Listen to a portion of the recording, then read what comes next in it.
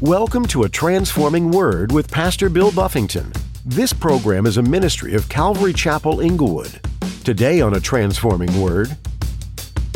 If you're under leadership that is manipulative, deceptive, making accusations that aren't true, hanging carrots above you, that's not spiritual leadership. That's not how God works. It's not how God motivates people. None of that is how God moves his people. But when you don't have God, Saul is pulling out everything you can do in the flesh. In the flesh, if all I have is the flesh, I got to motivate you with carnal means. I'm going to give you stuff. I got to cause fear and, accusations and blame you for stuff you didn't do. Have you ever worked for a boss that sounded like King Saul? Did they manipulate people, bribe them with raises and promotions, and create a fearful work culture? Well, this type of leadership is common and sometimes even encouraged by the world.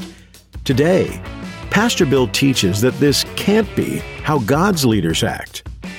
Christian leaders need to be like David and show compassion and humility in serving the people they are called to lead. If you're in a leadership position, pray for that kind of heart.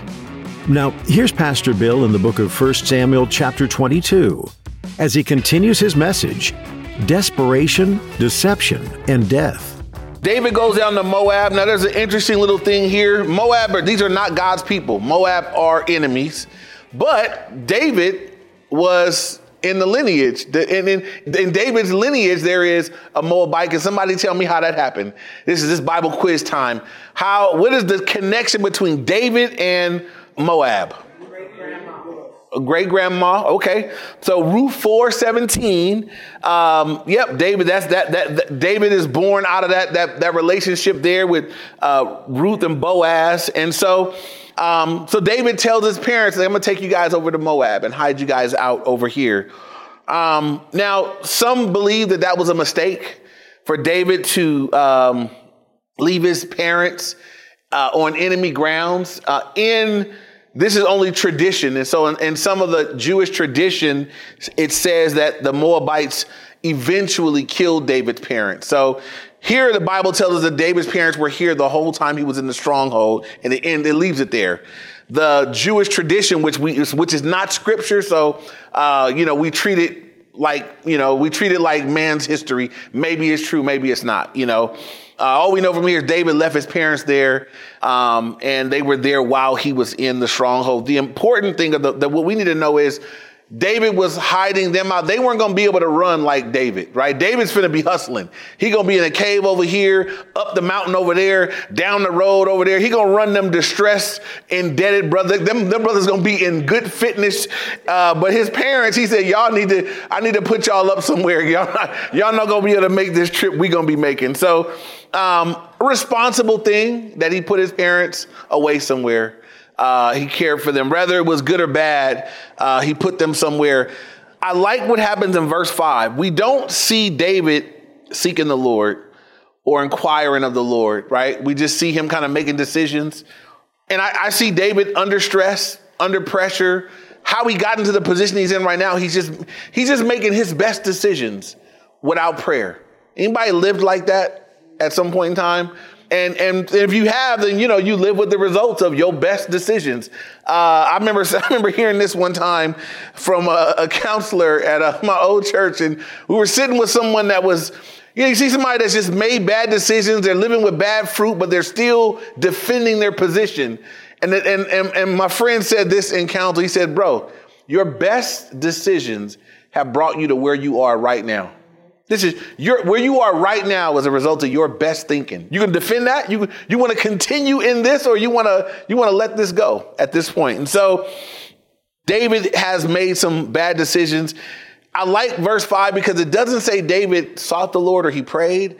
This is, again, a mercy of God. God sends a prophetic word through a prophet to David. Verse 5. Now the prophet Gad said to David, do not stay in the stronghold. Depart and go to the land of Judah. So David departed and went into the forest of Hereth. So David was in the stronghold. That was his best decision. That's where he was going to be. And a prophet came and said, don't stay here.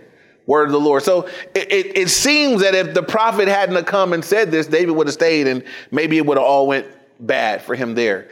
This tells me one thing, that though David is messing up and though he's made some bad decisions, the Lord is still with him. The Lord is still with him. God is protecting him even now in the position. God's like, man, you're not even going to stop and pray. You're not going to even look up, man. Let me send someone to you. And God sent the prophet with a word. And maybe some of us, maybe God has had to send somebody, have somebody call you up. Somebody jump in your business with a word to get you back on track or to remind you of something. The Lord just stepped in here, just sovereignly stepped in and said, hey, get out of here, and let David know to get out of there. And he did. He listened. I'll give him that, right? David heard a word from the Lord and he did it. And it was good that he did. Look at verses 6-8 now. Now we're looking at Saul, right? It says, when Saul heard that David and the men who were with him had been discovered, now Saul was staying in Gibeah under a tamarisk tree in Ramah with his spear in his hand, the same spear he'd been chucking at David over and over again, and all his servants standing about him. Then Saul said to his servants who stood about him, let me stop right here. We're getting ready to look at a madman. Saul is a madman. Saul is a man in the flesh. And we're going to see what we often see from men that are in the flesh, men that are leading in the flesh. We're going to see manipulation, accusations, and seeking sympathy for even though he's in the wrong, right? We're getting ready to see Saul do all these things, this is what he uses his position of leadership to do to the men that are under him. So he's there with his spear in his hand and all his servants are standing around him. Verse 7, then Saul said to his servants who stood about him, hear now, you Benjamites. Get that exclamation point. He's yelling at them. Will the son of Jesse give every one of you fields and vineyards and make you captains of thousands and captains of hundreds? So he's saying, you guys, I'm better than he knows that people have a heart for David. And he says, you guys, is David going to do you as good as I've done you? Is David going to give you guys vineyards and fields? I don't even know Saul had given them that yet. He may just been hanging some carrots out there. Is he going to make you guys captains of thousands of hundreds like I did? Is he going to do that for you? That's essentially what Saul is saying to these guys. Verse 8, now he makes an accusation. All of you have conspired against me. And there is no one who reveals to me that my son has made a covenant with the son of Jesse. And so now he says, you guys are all against me. You guys are all for David and against me. And none of you guys told me that my son and David had made a covenant together. He says, and then now he wants sympathy. And there is not one of you who is sorry for me or reveals to me that my son has stirred up my servant against me to lie in wait as it is this day. He says, none of you guys is sorry for me. None of you guys feel sorry for me. It's so weak. This is the weakest, but this is bad leadership, right? If I'm just going to say this, if you're under leadership that is manipulative, deceptive, making accusations that aren't true, hanging carrots above you, that's not spiritual leadership. That's not how God works. It's not how God motivates people. None of that is how God moves his people. But when you don't have God, Saul is pulling out everything you can do in the flesh. In the flesh, if all I have is the flesh, I got to motivate you with carnal means. I'm going to give you stuff. I got to cause fear and, accusations and blame you for stuff you didn't do and all these different things. Saul is just going further and further downhill because he's fallen far away from the Lord. He has no relationship with God at this point. The Spirit of God has left him. Saul is not inquiring of God. He hasn't heard from God. This is a man in the flesh going against God with everything he's got. I want you to note, we'll see it the rest of the chapter, that when the Lord was with Saul and Saul was anointed by God and called by God to go against the enemies, the Philistines, I want you to remember back that Saul didn't have there was no effort put forth. Every time we saw Saul, he was hiding or sitting or afraid or under a tree somewhere. He was doing everything but fighting the enemy. Now we see Saul using every ounce of who he is to go against God and God's people. And I told you guys earlier on, and I'm just going to reiterate it. If you won't do what God's called you to do, what you'll find yourself doing is fighting against You'll find people that they won't serve God. They won't settle down and commit themselves to do the things God has called them to do. But they stick around long enough. And before long, instead of serving God, now you're going against. You busy fighting with the people of God and complaining about this and fussing about that and picking fights over here. It's interesting when you get in the fight on the right side, you realize I need these people. I can't be fighting with y'all. I need y'all.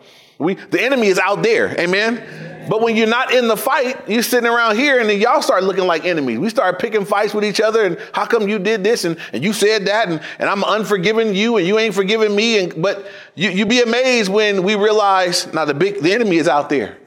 And I'm going to overlook some things, right? Love is going to cover a multitude of sins. I need my family because the battle is thick out there, But when you don't sign on to God's program and you won't join in to do what God's calling you to do, oftentimes that's what happens.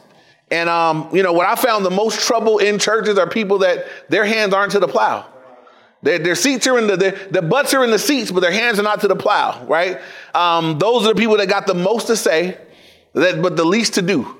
And so I listen. I listen different to folk that talk big but serve little, because I know that's what happens. I feel a lot, I see a lot, I think a lot, but I'm not participating. This is Saul. Saul is so far off, and it's only going to get worse. He's coming against David. Now he's stirring up his men.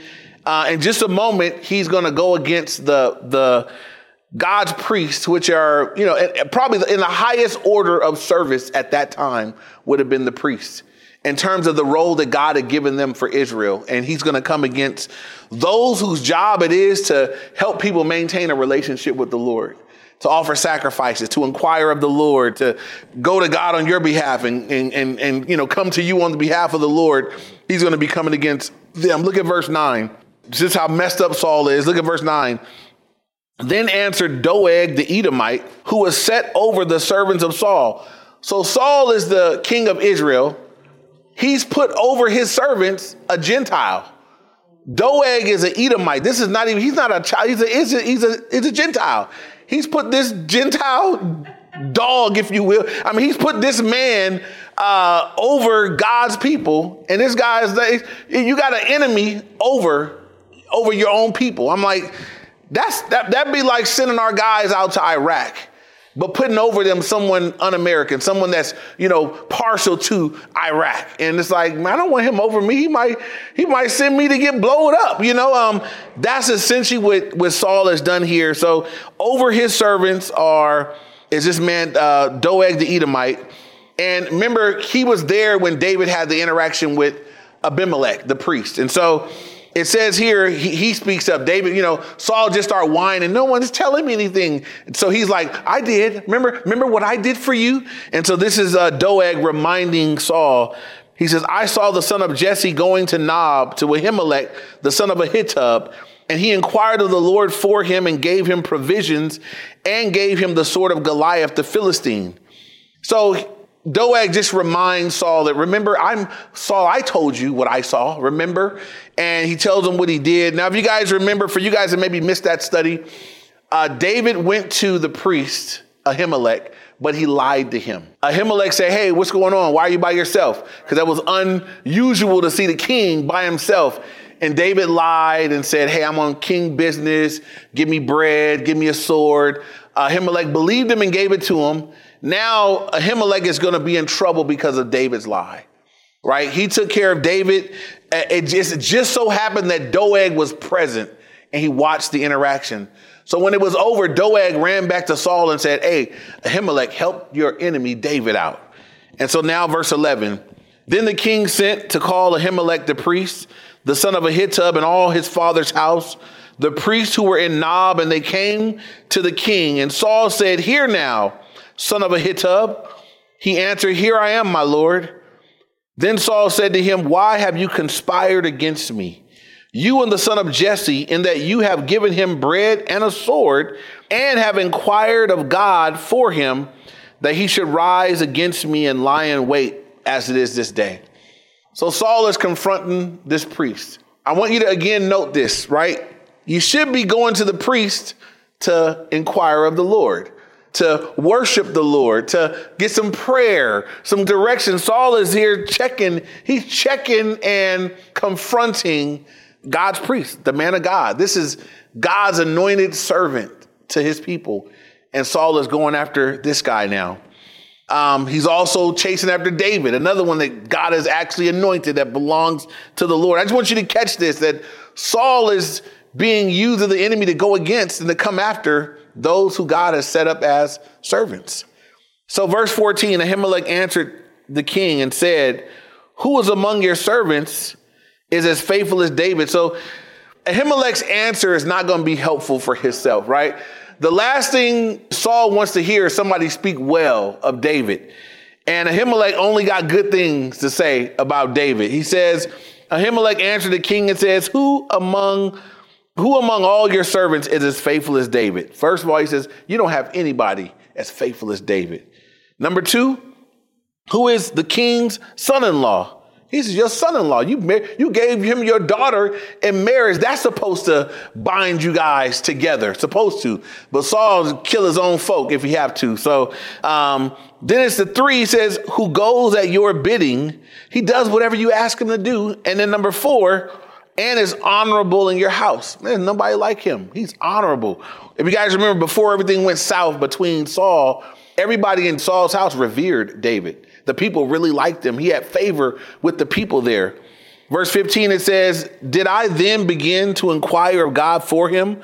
And the way this reads here is a little weird. With the heart of what he's saying here is, David's been coming to me to inquire. It's not an odd thing that I would inquire of the Lord for David. That's been our relationship. And so far, he says, far be it from me. If you look it up in other translations, some say, is this the first time I've inquired of the Lord for David? This is something regular. What's interesting is this. Saul didn't regularly inquire of the Lord. He was king. He didn't have that relationship. Saul didn't have a habit of inquiring of the Lord. Something you're going to see as we continue through 1 Samuel, it's going to mark David's life. All the way through David's life, we're going to see that he's inquiring. You're going to find that phrase over and over and over again. Sometimes you're going to see it where it seems unnecessary. Seems like it's kind of a no-brainer what to do next. And David's like, let me inquire of the Lord first. It's such a wise thing that we got to pick up on. But here, Ahimelech said, this is not new to David. This is what David does. David's always inquiring of the Lord. We don't need a priest, right? Our priest is who? So we got access in 24/7. But back here where you needed a real word or a direction, you went to the priest. David said, I'll have a good relationship with the priest then, because David was inquiring of the Lord. He had a personal prayer life. He also had a right relationship with those that were connected to God for service and everything else. So he says, look, man, this is not a strange thing that I would do this for David. And he says, let not the king impute anything to his servant or to any of the house of my father, for your servant knew nothing of all this, little or much. And so Ahimelech says, look, I really didn't know of what's going on here because David had lied to him. He said, I didn't know little or much. I really had no idea of, what you're saying has taken place between you and David.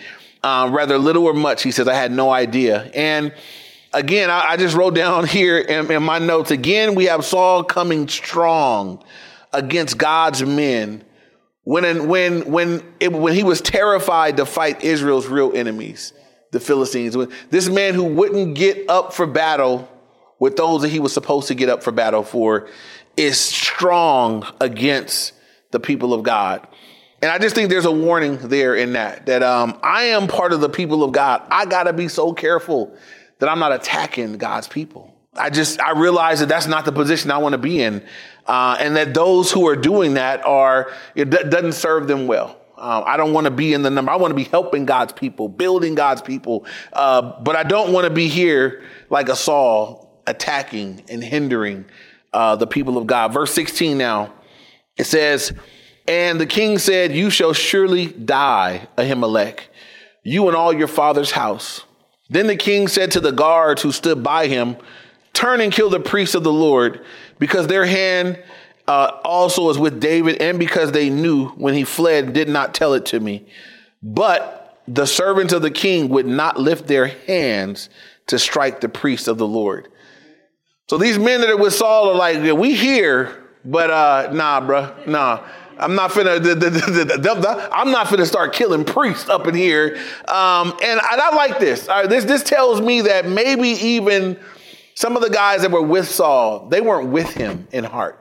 They may have been with him in body. They may have been with him in fear, but they weren't with him. These guys are like, I'm not finna kill priests because you at your word. They could see that this guy is out of control. And I would say this, someone asks, when we talk about submission, there are many relationships where God calls for submission, right? In marriage, God calls for submission. In the relationship between children and parents, God calls for submission. In our governing authorities or those things, God calls for submission. Where does submission end? Where's the boundary of submission? It's when those that are in authority ask you to do something that violates the word of God. So if those that are in authority say do something that is against what the word of God says, that's where submission ends. No, won't do that. It's at that point that we would obey God rather than man. Amen. And so amen to Saul's guys for saying, nah, we're not going to do that. But guess who is more than willing to do so? Doeg, you got an enemy on staff. You got an enemy on staff. And so while Saul's guys wouldn't do it, verse 18, and the king said to Doeg, you turn and kill the priest. Now, question, why Saul didn't just do it himself? Ain't never done nothing but jaw jacking, right, running his mouth, telling everybody else to do something. I just want to point that out. Why, he didn't do it himself. If you guys remember, and I want you to remember this, when God told Saul to kill all the Amalekites, and he didn't do it, and Samuel came down. Samuel's not a warrior. Samuel's a prophet. He's a praying, prophetic word given. He's that man. He comes down and says, hey, Saul, what is the bleating of the sheep? And Saul says, oh, the people, they wanted to keep the best of the sheep, and we kept King Agag. And Samuel said, bring him here. And Samuel hacked him in pieces, it says. Right. Samuel said, look at me. This cannot be. You didn't do what God said do. And Samuel went ahead and did it himself. I just find it interesting that Saul is so willing to do so many, just not willing to do what God wants. I can only reiterate this so many times, but if somebody here needs to hear this, if you are actively doing something outside the will of God and you're not bringing that same passion or obedience or submission or surrender to the thing that God has called you to do, that means your life is turned upside down. You need to get it right side up. And I know there are people that are in that position where I know God has said, go that way, but I'm going this way hard and I'm doing the wrong things with the wrong people for the wrong reasons. And God is saying all of that energy, effort, all that belongs to me over here. There has to be repentance at some point. Saul, and I just cheat ahead, we don't ever see Saul repent. We see it get worse and worse and worse and worse and worse, and he dies in a terrible way. His life just gets further and further and further and never gets right from here. And that's not what we want to be the case for any of us, right? We all can repent. David is the picture for us of we can mess up and then get it right. And so that's what we want to do. If we have messed up, I got to look to David and say, I could get it right, though, because God is merciful. And we're not Old Testament believers. We're New Testament believers, right? I can cry out to the Lord, and the blood of Jesus, the Bible says, will cleanse me of what? All of my sins. 1 John 1:9, if you confess your sins to God, it says he is faithful and just to forgive you your sins and to cleanse you of all your unrighteousness.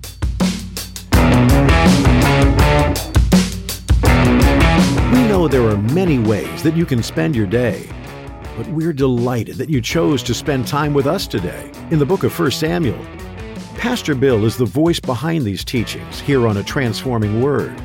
We genuinely trust that what you're hearing is truly having a transforming effect on your life through listening to God's Word. What is standing out to you about the book of 1 Samuel? Is it the character of Samuel and how he came to the position he did in Israel? Perhaps your curiosity is piqued by the accounts of young David fighting off wild animals and even fighting against a giant enemy. There are all kinds of accounts of fights, chases, and running away from someone who was once trusted. There are also great moments of David and Jonathan and their friendship. This Old Testament book can be such a treasure of information, history, and life lessons. We hope that you're connecting with it in multiple ways today. A Transforming Word is a radio ministry based out of Calvary Chapel, Inglewood, in Inglewood, California. Would you come visit us? Sunday morning services are at 9 a.m. and 11 a.m. For those not in the area, you can live stream our service on YouTube, Facebook, or Instagram. Look for links on our website, calvaryinglewood.org. Our time with you today is about up, but please join us again for the next edition as Pastor Bill continues to teach through the book of 1 Samuel. Until then, keep learning and growing in the Word, and be expectant for another great message here on A Transforming Word.